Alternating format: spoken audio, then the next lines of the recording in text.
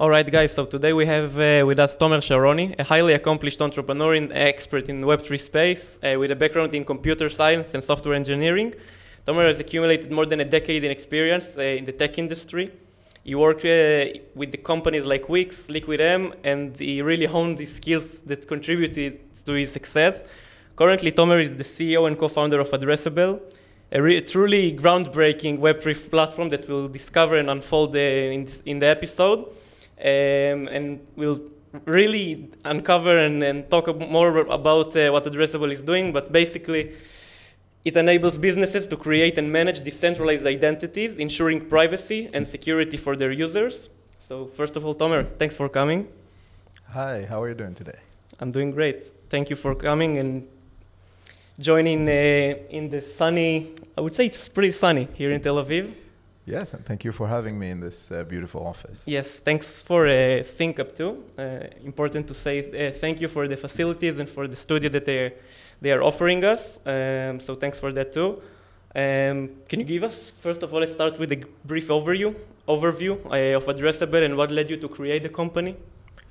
Yeah, so we are three co-founders, Asaf, Tomer, and myself, who came from background of cybersecurity.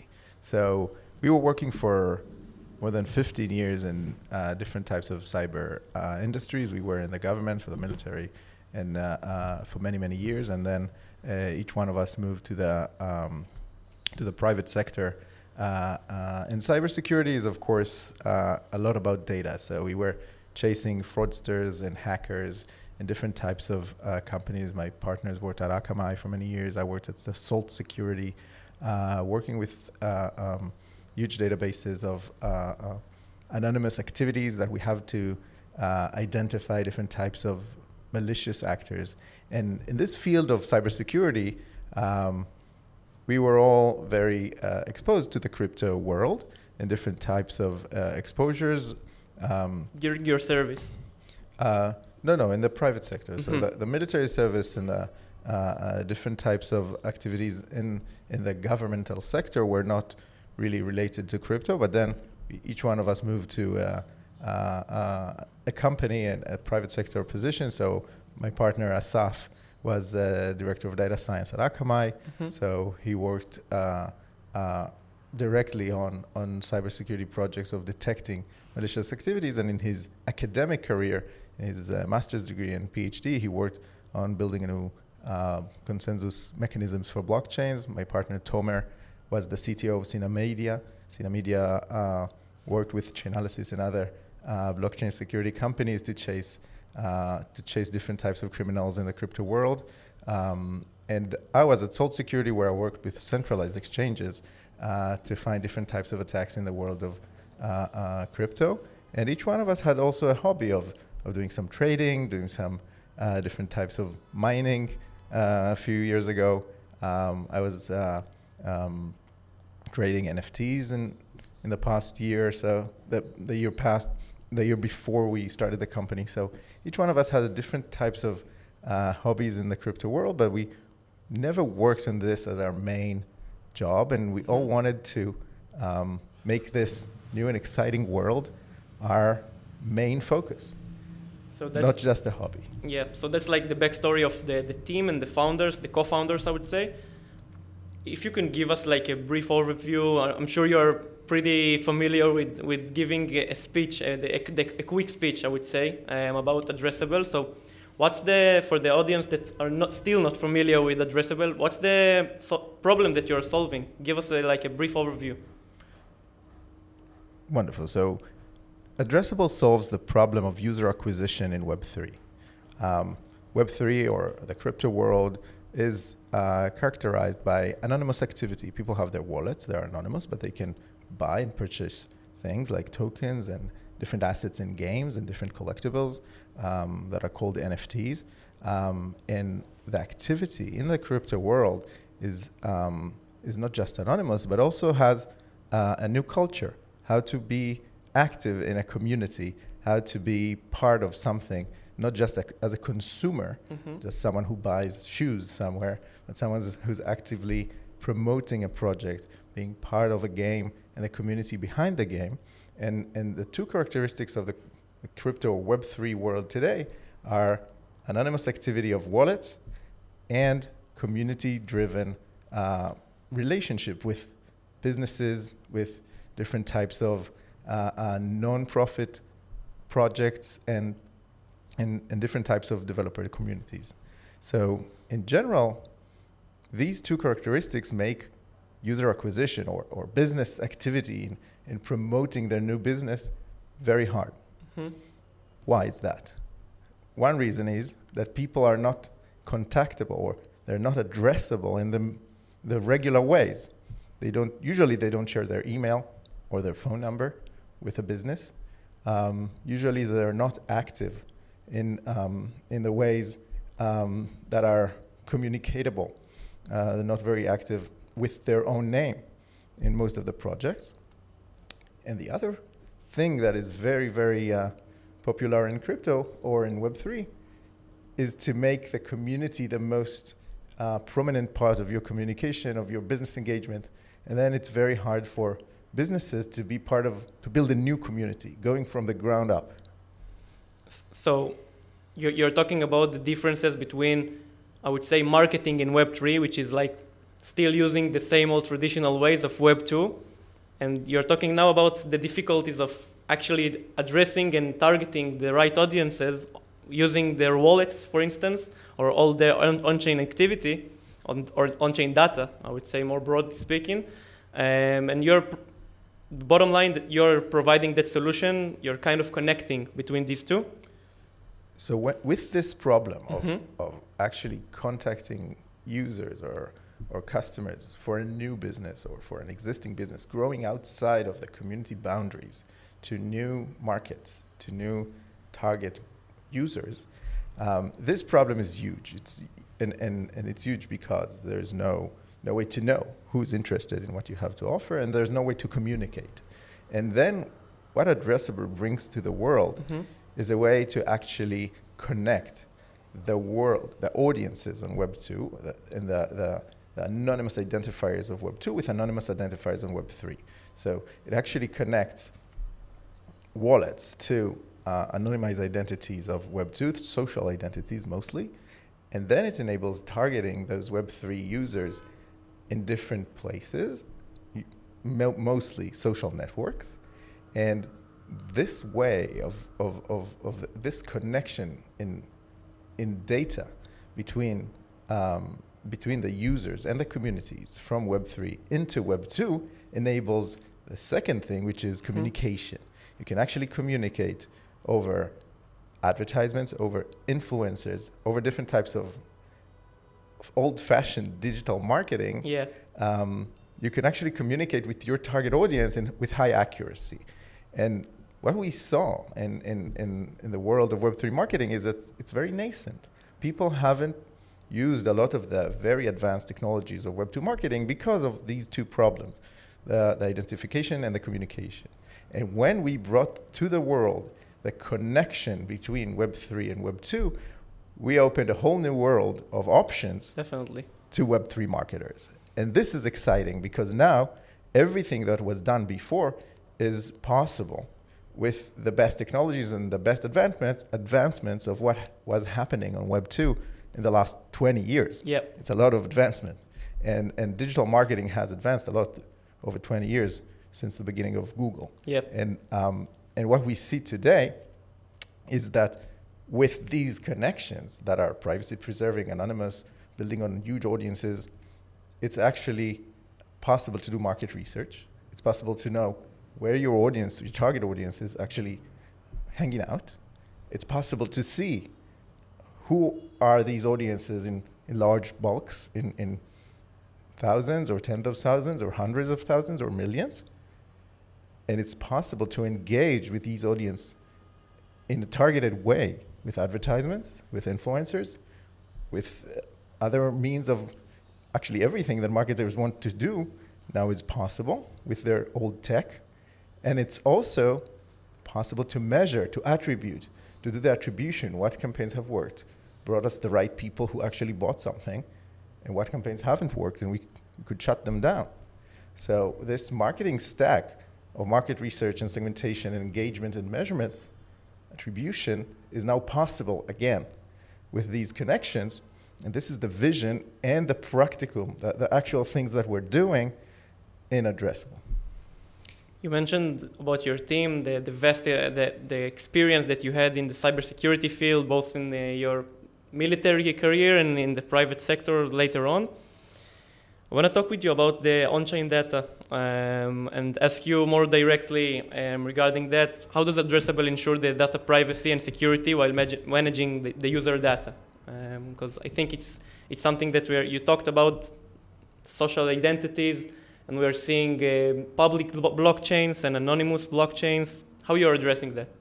That's a great question. So we're building a marketing company in 2023 in the culture of privacy that has evolved through the years. It's not that Web3 is new in terms of, or marketing is new. We have marketing standards to comply with and privacy standards to comply with. And these privacy standards have evolved over the last 20 years. So we have to make sure that whatever we do is preserving users' privacy, is compliant with GDPR and other standards that have evolved over the past years. And we have to make sure that the marketing is effective.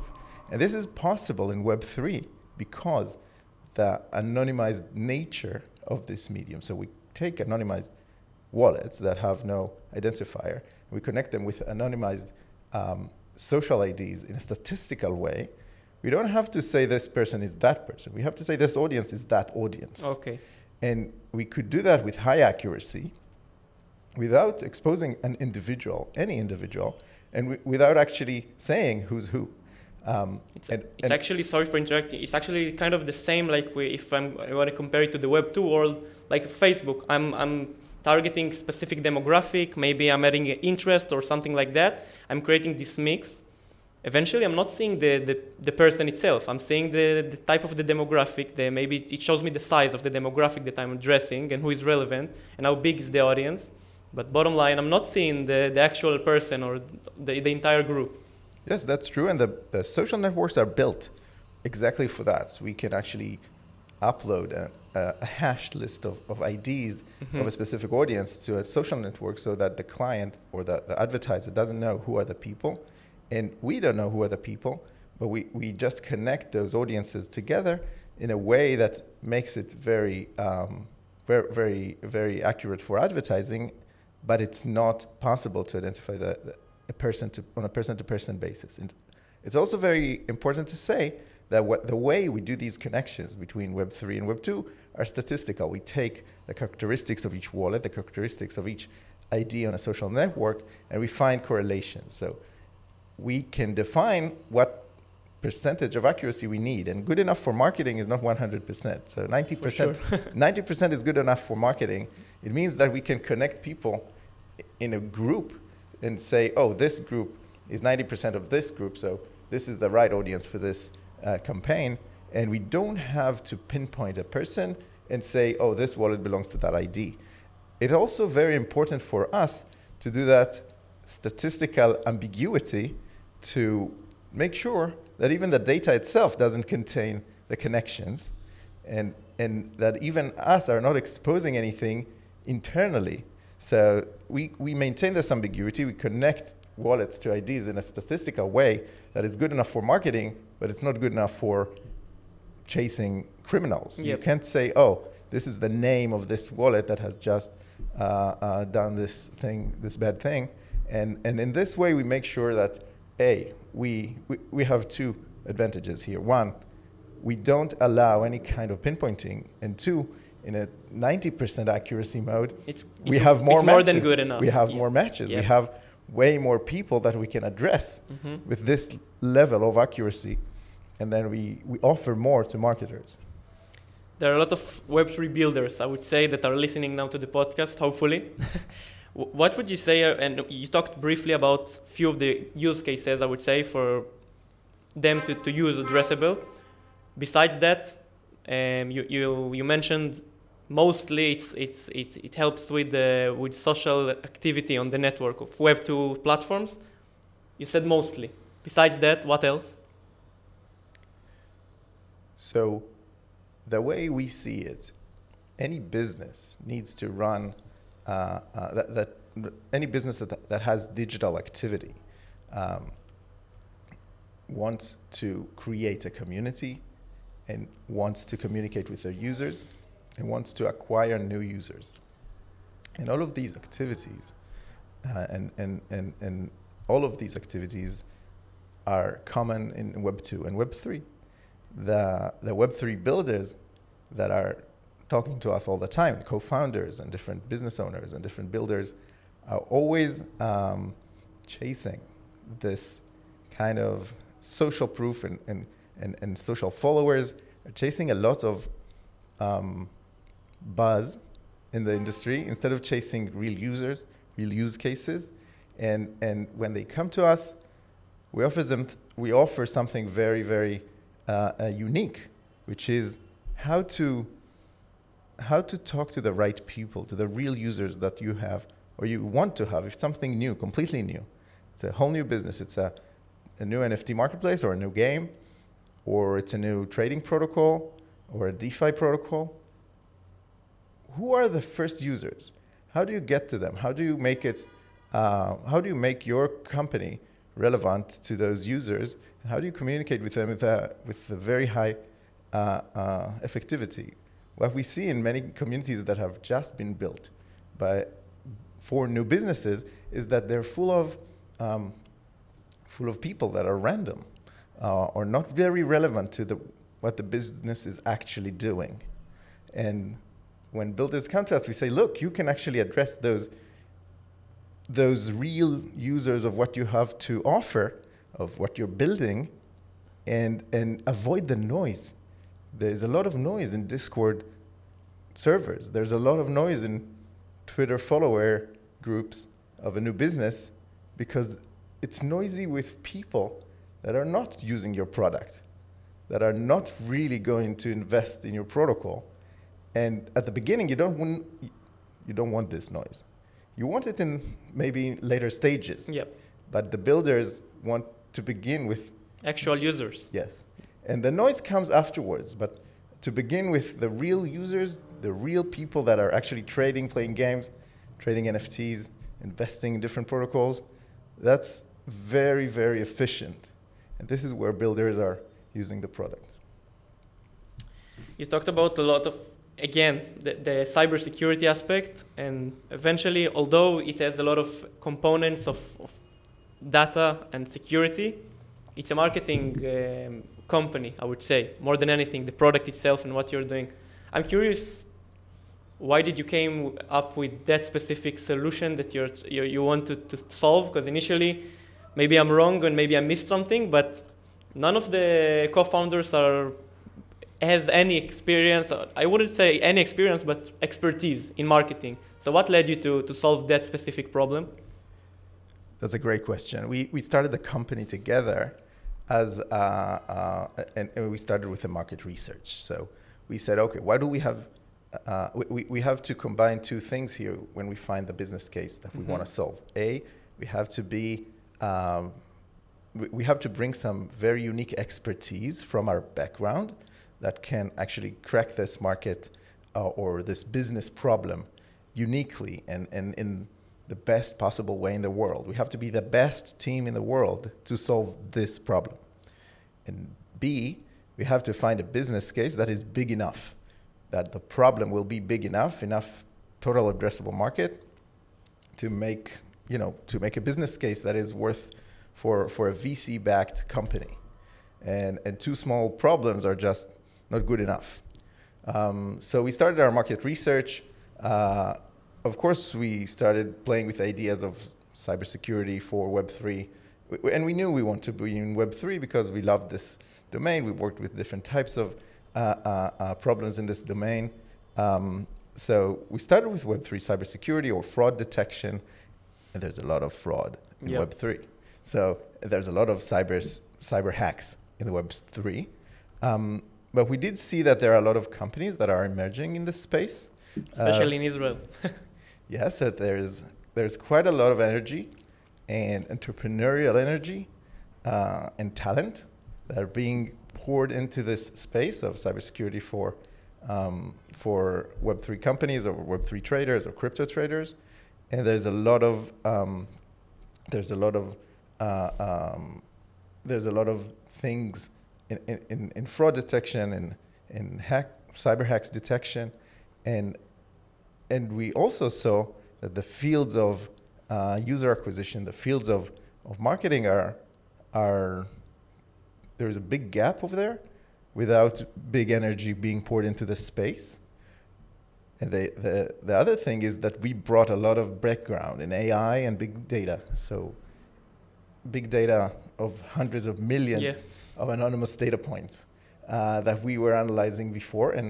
And we saw that this business problem of user acquisition, of growing outside of the community, which is, it's common to any business in Web3. Any business in Web3 wants to grow outside of their community to bring new users inside. And we said, okay, instead of chasing the bad guys, the fraudsters, the hackers, let's help the good guys. Let's find the good guys. And the people who are looking for the good guys on these worlds of big data are the marketers. So we can help the marketers find the good guys instead of helping the fraud detection finding the bad guys on the same data set. It's an interesting thought process, and by you're mentioning that you found that solution. You found it from just brainstorming between the co-founders, and then initially come up with few ideas that you validated, or was it a specific one that you brainstormed? You told yourselves basically, all right, we came to that conclusion that marketing, that's the niche, I would say, or maybe the sub-niche that we are aiming to solve. And from that, let's dig deeper and see how exactly we can solve that. Was that kind of the thought process, or you started talking with more peers, colleagues, potential users, like the traditional way of actually validating a need for a startup? So it actually takes a long time, a few months, and it takes a lot of conversations where you learn from each conversation and you adapt to the market. So it doesn't happen in a room of brainstorming. It happens after, I think, 100 customer calls or potential customer calls, that in each and every call you adapt, you build new ideas, or you test current ideas. And let's say we started from cybersecurity for Web3. We found a lot of needs in the market. We found a lot of potential business in this market, and we found a lot of question marks in this specific business case around different types or different problems with the problem. So the business problem is the main thing you look for at the beginning of a business, and the business problem is evolving as you talk to more customers, but it doesn't happen in a brainstorm in a closed room. It always happens with customer calls or potential customer calls. And this is the way to go. So when you start with a specific thesis and you talk to a few potential customers, you adapt the thesis or adapt the problem and the possible solution to whatever you heard or whatever you found out. And then it evolves. And then there's some decision points where you say, okay, this is good enough or not good enough. Should we look for new signs of other businesses, or should we stick to this problem and dig deeper? And this discovery process is a lot of fun. We definitely it's super enjoyable to be able to talk to so many people, to understand what they do today and how they solve their problems today, how they bridge those gaps today in any field. And it's also a lot of fun to see this aha moment of, all right, so this is a gap that everybody's talking about, but nobody's addressing yet. Or the other part is, oh, this is a gap everybody's talking about, but nobody knows how to solve, and we don't know how to solve it. So it's also about the solution, not just the problem. And we evolved with the conversations, with the market research, and we evolved from cyber to fraud to different types of ideas about accounting, different gaps that we found out in other regions, until we found out this user acquisition problem. That is huge, that is unaddressed by any startup today, not addressed by any startup today, and very, very unique to our set of skills and unique to our set of to our knowledge of the world and what we could do to solve it. I want to ask, before we're diving deeper and then going to other questions, about the stage of, let's call it, ideation and validation, all right, of the problem that you're trying to solve. You mentioned that you, and YC also always talks about it, not asking about the specific features that you are planning to do, but focusing more on the problem itself, focusing on the customer journey, I would say, what happens before, getting a context before and after he encounters the problem, and as you've said, finding these gaps and patterns. If you're talking with hundreds or dozens of customers, which other advices would you say for other Web3 builders that are currently trying to ideate and validate their ideas? So I think in Web3 we have a unique business or market structure where there are a lot of builders at the moment who address a small market. The Web3 market as a whole is a small market. And each business has to come out, or each builder and each startup has to come out with two things. A, how to sell something right now that is relevant to the market right now in this small market of crypto and Web3. And to make sure that there is a business case and a real problem that they solve right now for the current size of the market, for the current amount of businesses, users, and money that is inside this market right now. So this is one. And the second is, of course, how to be relevant in the long term as this market grows. Yep. And I see a lot of businesses, a lot of developers that we're talking to are aiming for the moon. And this is also a common saying in the field. But when you aim to the moon, you have to be also with the feet on the ground. And it means that at all times, builders have to sell something in order to make sure that the business case is relevant, it's real, it's, there's an urgency to pay and willingness to pay by customers. And on those same times, to be very relevant for the times where this business grows, this market grows, and to make sure that you can capture the growth as it happens.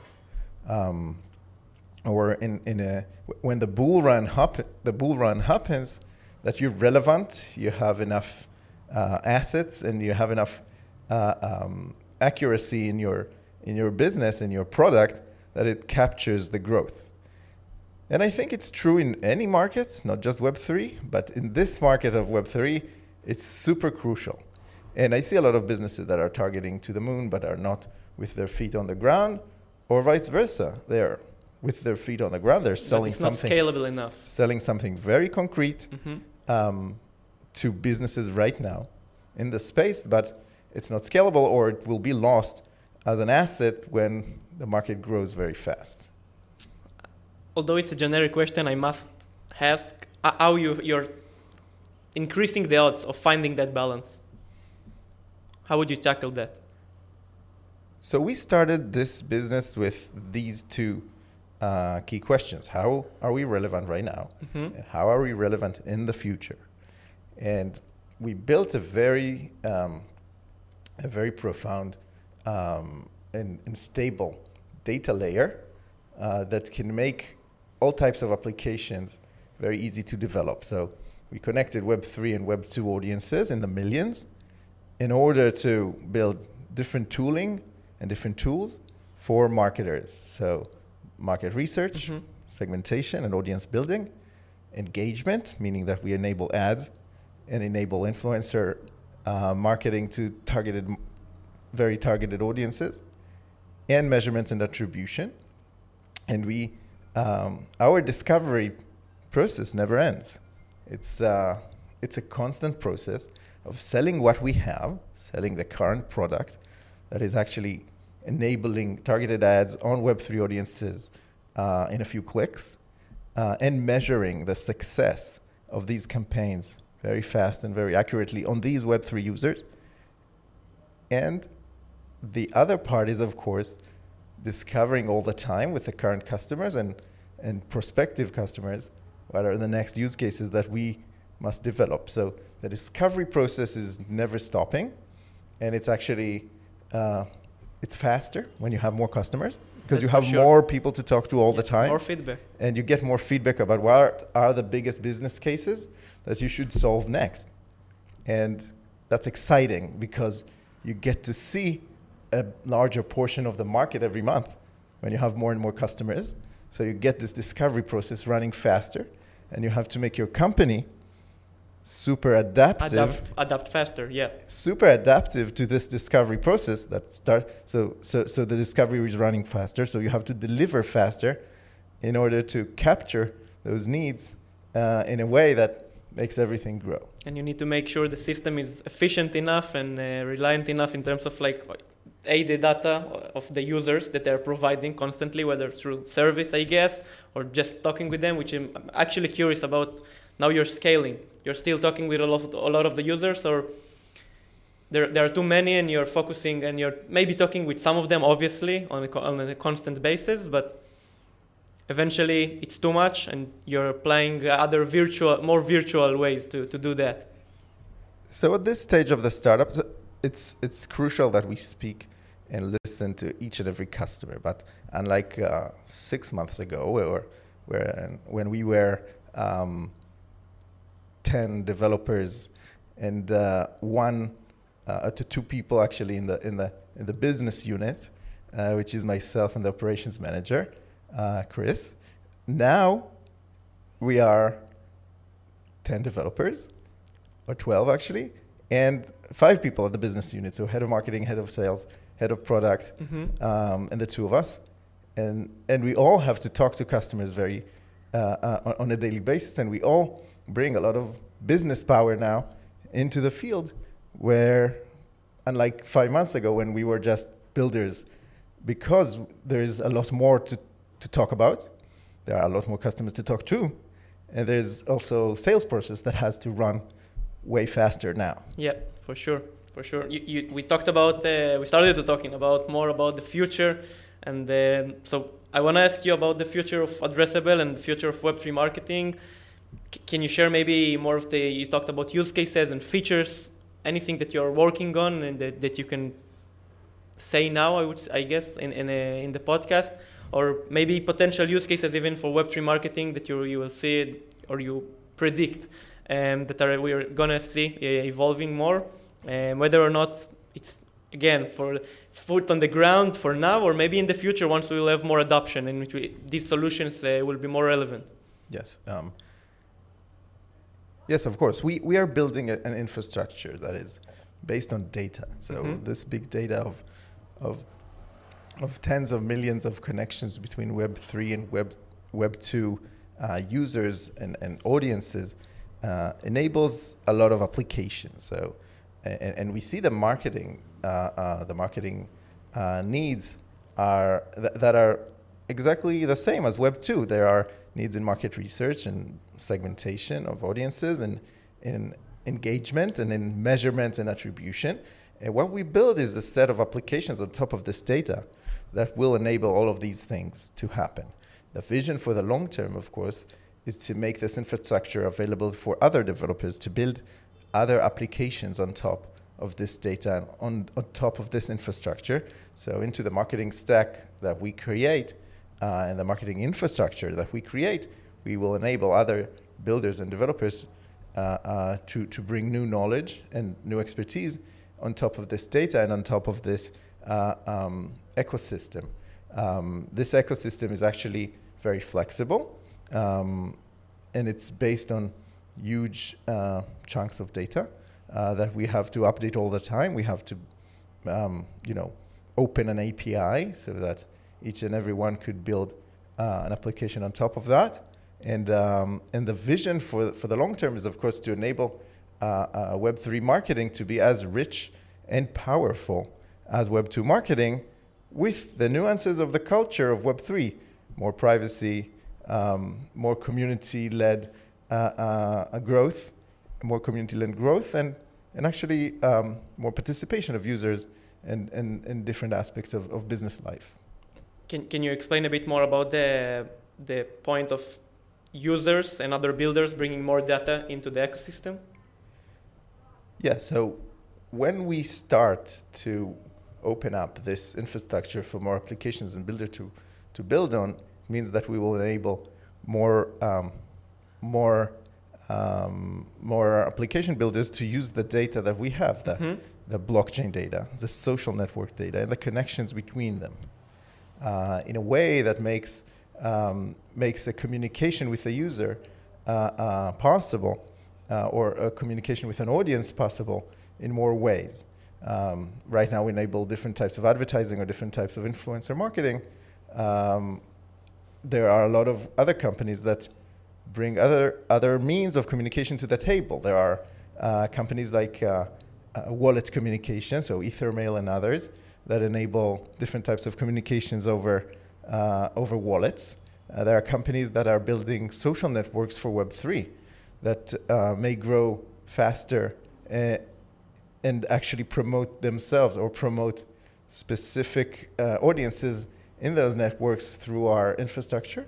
And the connection of other marketing tech into this ecosystem is also possible in terms of attribution, adding attribution startups or finding the CRMs of the Web3 world, extracting data or connecting to this user acquisition system. Mm-hmm. So the ecosystem of marketing can actually cooperate in terms of different use cases, very, very similar to the way Web2 marketing companies are cooperating. So we're now talking to ad networks, CRMs, attribution companies, and a lot of them are very happy to cooperate, talk about real integrations, because they know that what we bring and what they bring is very powerful together. We talked about the future now, but I wanna go a little bit backwards and talk more about the entrepreneurial journey. You mentioned prior at the beginning of the podcast that the three of you had a lot of experience and interest, and it was kind of a hobby.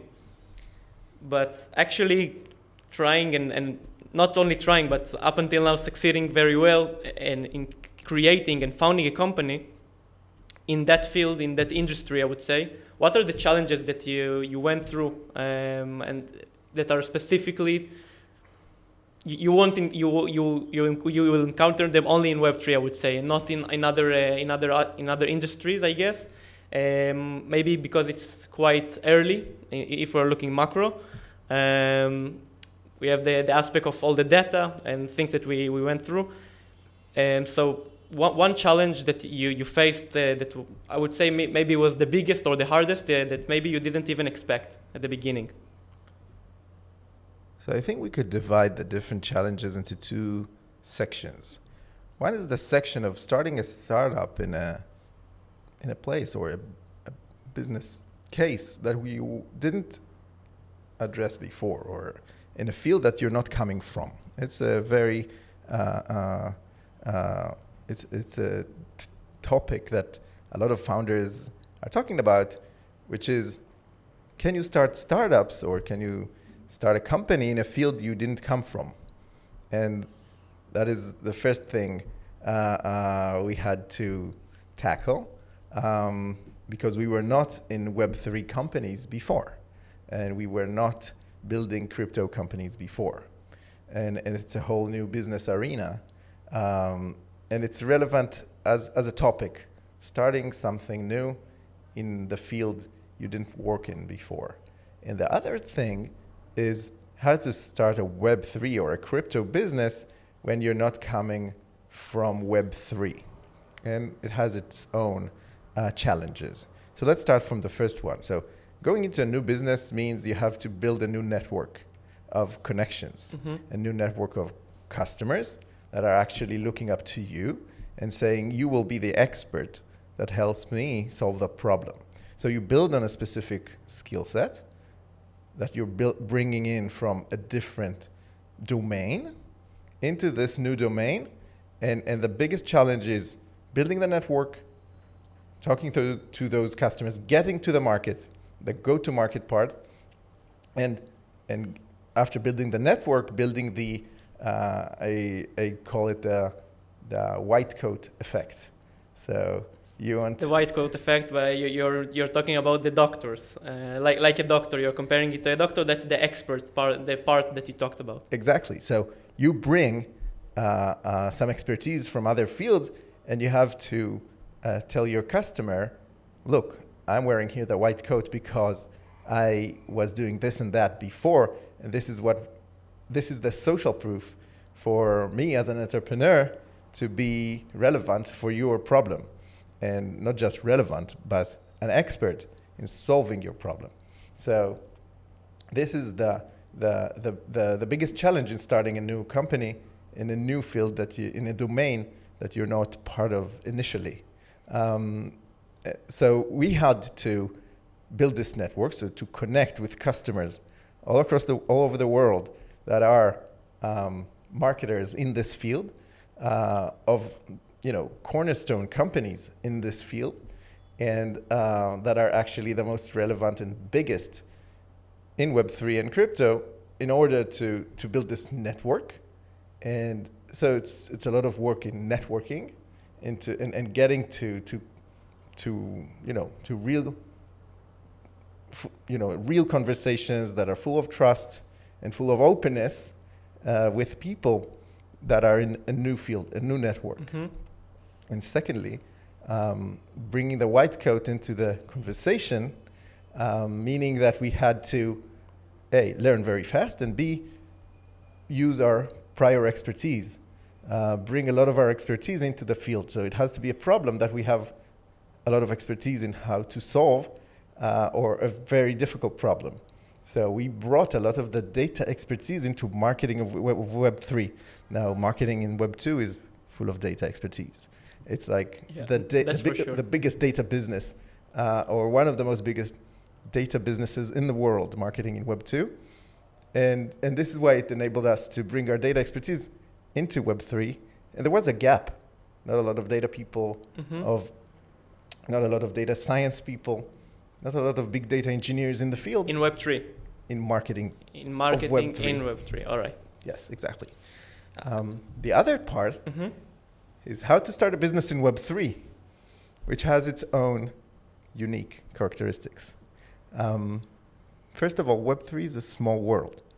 So you have to be part of those very small networks of a few businesses in DeFi and a few businesses in centralized exchanges and a few blockchains and a few NFT marketplaces. You want to be part, or you want to get in touch with very few, like a few hundreds of businesses first.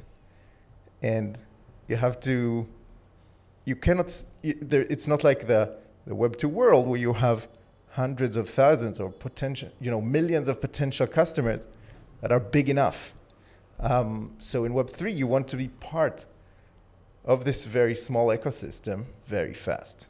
Even within that small ecosystem, we are still very tribal, and we have all these small communities and small networks. And yeah, so what we had to do is to be in conferences, meet people face to face, use digital marketing, or use our own products to get to the right businesses very fast.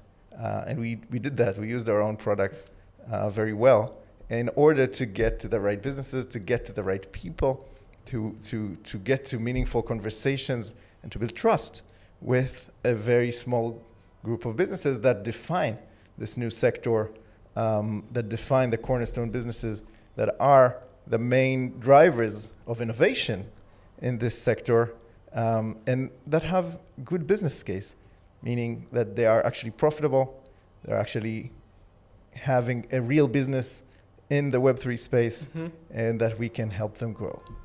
Can you share maybe a pivotal moment that you experienced during the journey with Addressable?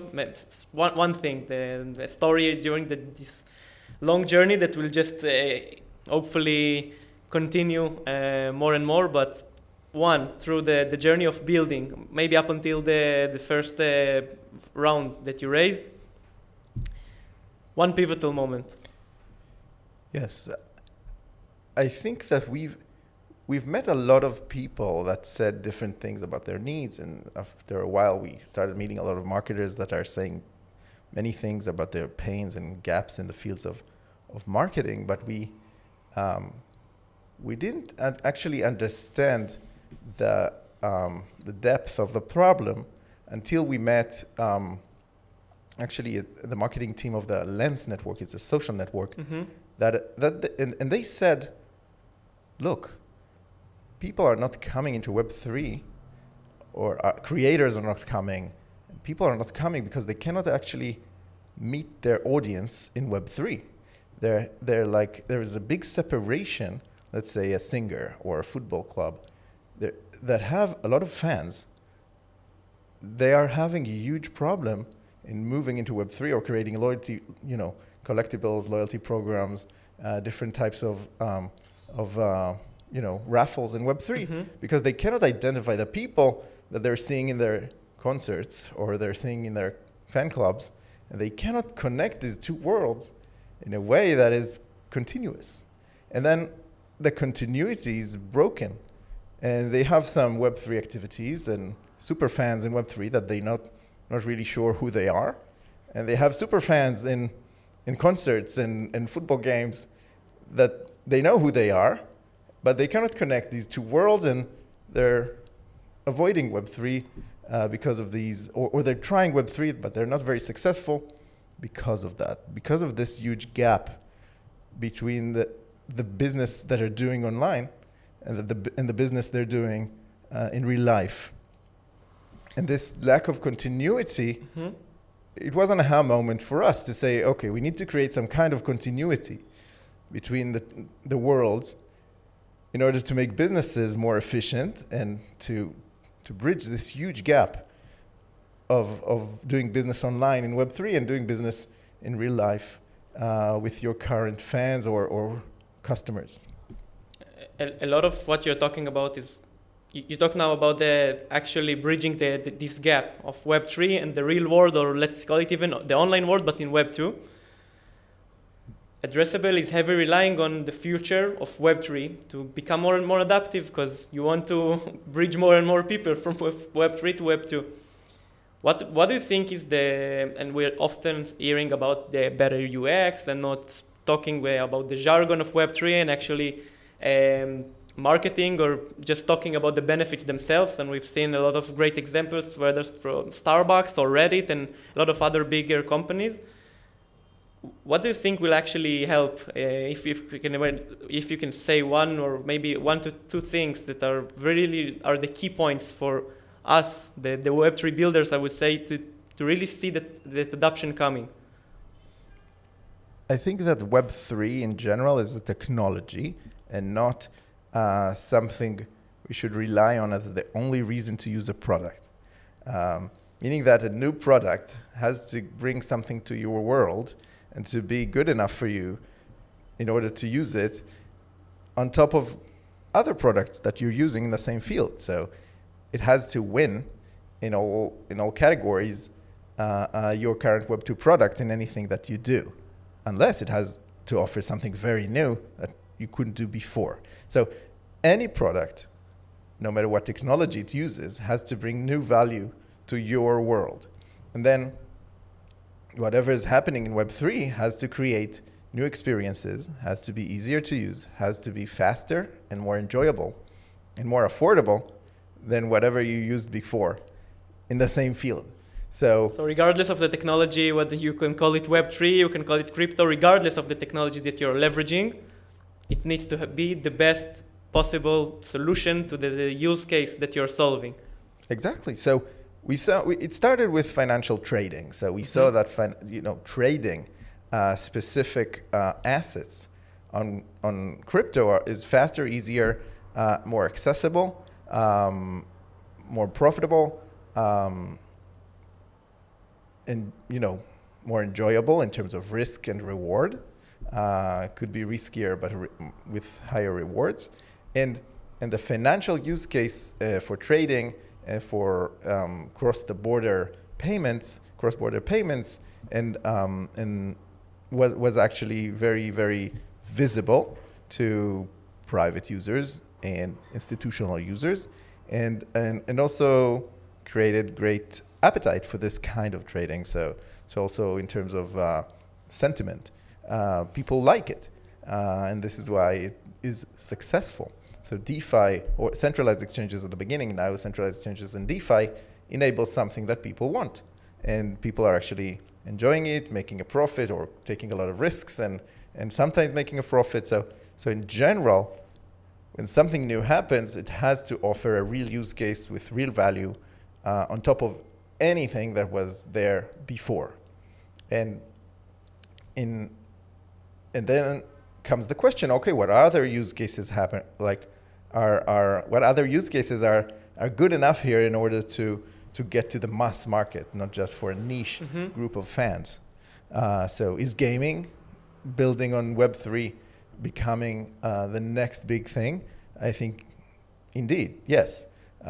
Games that are building on Web3 have to adapt to mass market, meaning they have to offer very easy onboarding into the game, or frictionless experience. How to start the game, how to start to play, frictionless experience. They have to offer composability in order to make the assets in the game that are tradable on Web3 actually worthwhile outside of the game. And it's a great use case that is being built as we speak, with thousands or tens of thousands of games that are building on Web3, and experimenting these new use cases and what are the best ways to make games more enjoyable in the long term. The other use cases, of course, are different types of NFT use cases, like loyalty clubs, ticketing, different types of secondhand trading, of tickets, for instance, different types of fan clubs, like musicians and sports clubs that are adding layers of NFTs and real monetizable prizes into their fan clubs. So we see a lot of things that are happening, and they all have to answer the first thing I said. They have to be better than anything that was there before in order to conquer the market. Because eventually the vast majority of the users don't care whether it's Web3 or whether it's another different technology. They care about the actual game, or whatever the use case might be, being the best solution possible. It has to be a new experience. It has to be fun. It has to be enjoyable in a new way. It could be more affordable or more expensive. It depends, of course, on the value. Depends on the experience. Depends on what it really brings to their life. All right. So unfortunately, we don't have much time left. So I think we'll go to the last segment of the podcast of 10 minutes, 10 questions in 10 minutes or less, mainly about yourself, your preferences. Ready? Mm-hmm. All right. So which book has greatly influenced your life, or is your go-to gift for others? Let's make it easier. So I love to read. I loved many books. As a teenager, there was no, it's actually funny to say, but as a teenager, I read a lot of science fiction, but only in my 20s, the series of Harry Potter came out. And although it's not a very adult thing to say, like I'm almost 40, and I read a lot of books in the past years, I did love Harry Potter 20 years ago more than I loved any book before. So the experience was very, very uplifting of reading the series of books. And in the past few years, I've read it to my daughter. I have 3 daughters, so we're now reading it to our second daughter, but we read it to our first daughter, all the 7 books, as an adult. And I went through the experience of discovering this amazing world of fantasy with her. And I think this experience was even better than my first read of these books that are fantastic.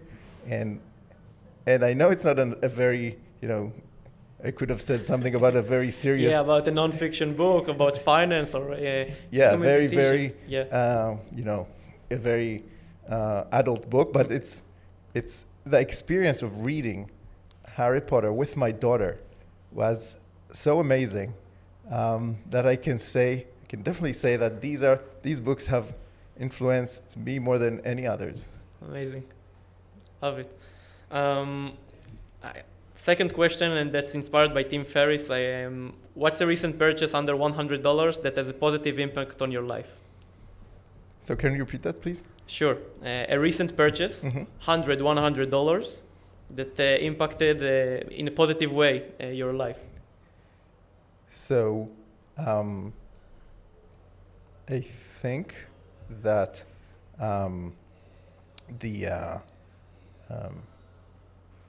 the thing that I use the most, it costs about $200, but are my AirPods.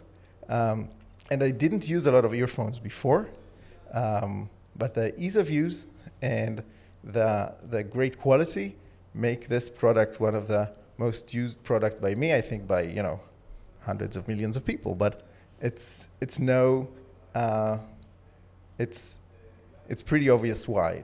It's something that you use every day. I use every day, and makes my life better in a very visible way. For sure. The AirPods Pro or the tiny ones? The AirPods Pro. Got it. If you could display a message on a giant billboard to the world, what would it say and why? If you're talking about marketing. So my agenda is always make an argument based on data, and this is my agenda in business life. This is my agenda in personal life. Never be anecdotal. You hear something, you see something, you say, "Oh, I have a conclusion because I saw that or I felt that." But most of the times, you have to absorb a lot of data in order to really decide something or really make a conclusion. So my first message is base your decisions on real data. That's good. The second message would be never ignore a hunch. A hunch, a gut hunch, So, yeah. like a gut feeling. Yes, if you feel something, explore it. Never ignore it. Mm-hmm. And it's a bit contradictory, but I think that the truth is somewhere. Start with a hunch and then verify and validate it with the data. Yeah, Okay, love exactly. it. That's a good sequence. All right, unfortunately we ran out of time, so I guess it will be the last question. How has a failure or apparent failure set you up for a later success? Do you have a favorite failure story?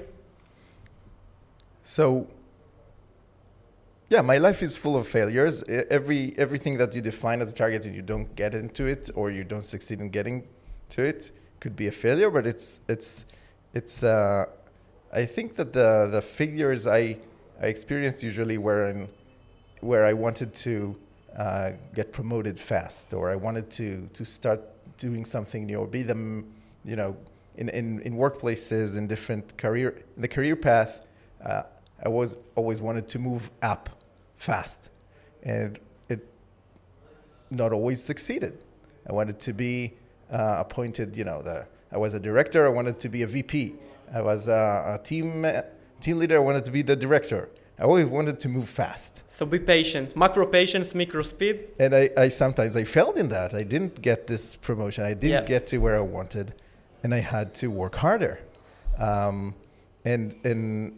And I always saw it as a failure. Like, why can't I move faster? And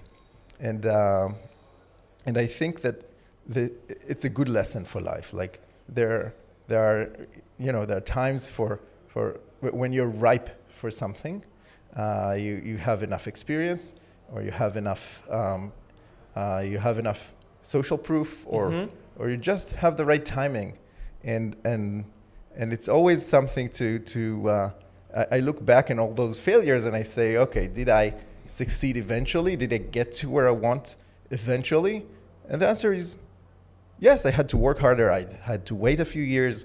I had to try in another company, but it's always something that if I aimed for something, I got there eventually, And I think that it's a good lesson of not just to be patient, because it's not my message here, but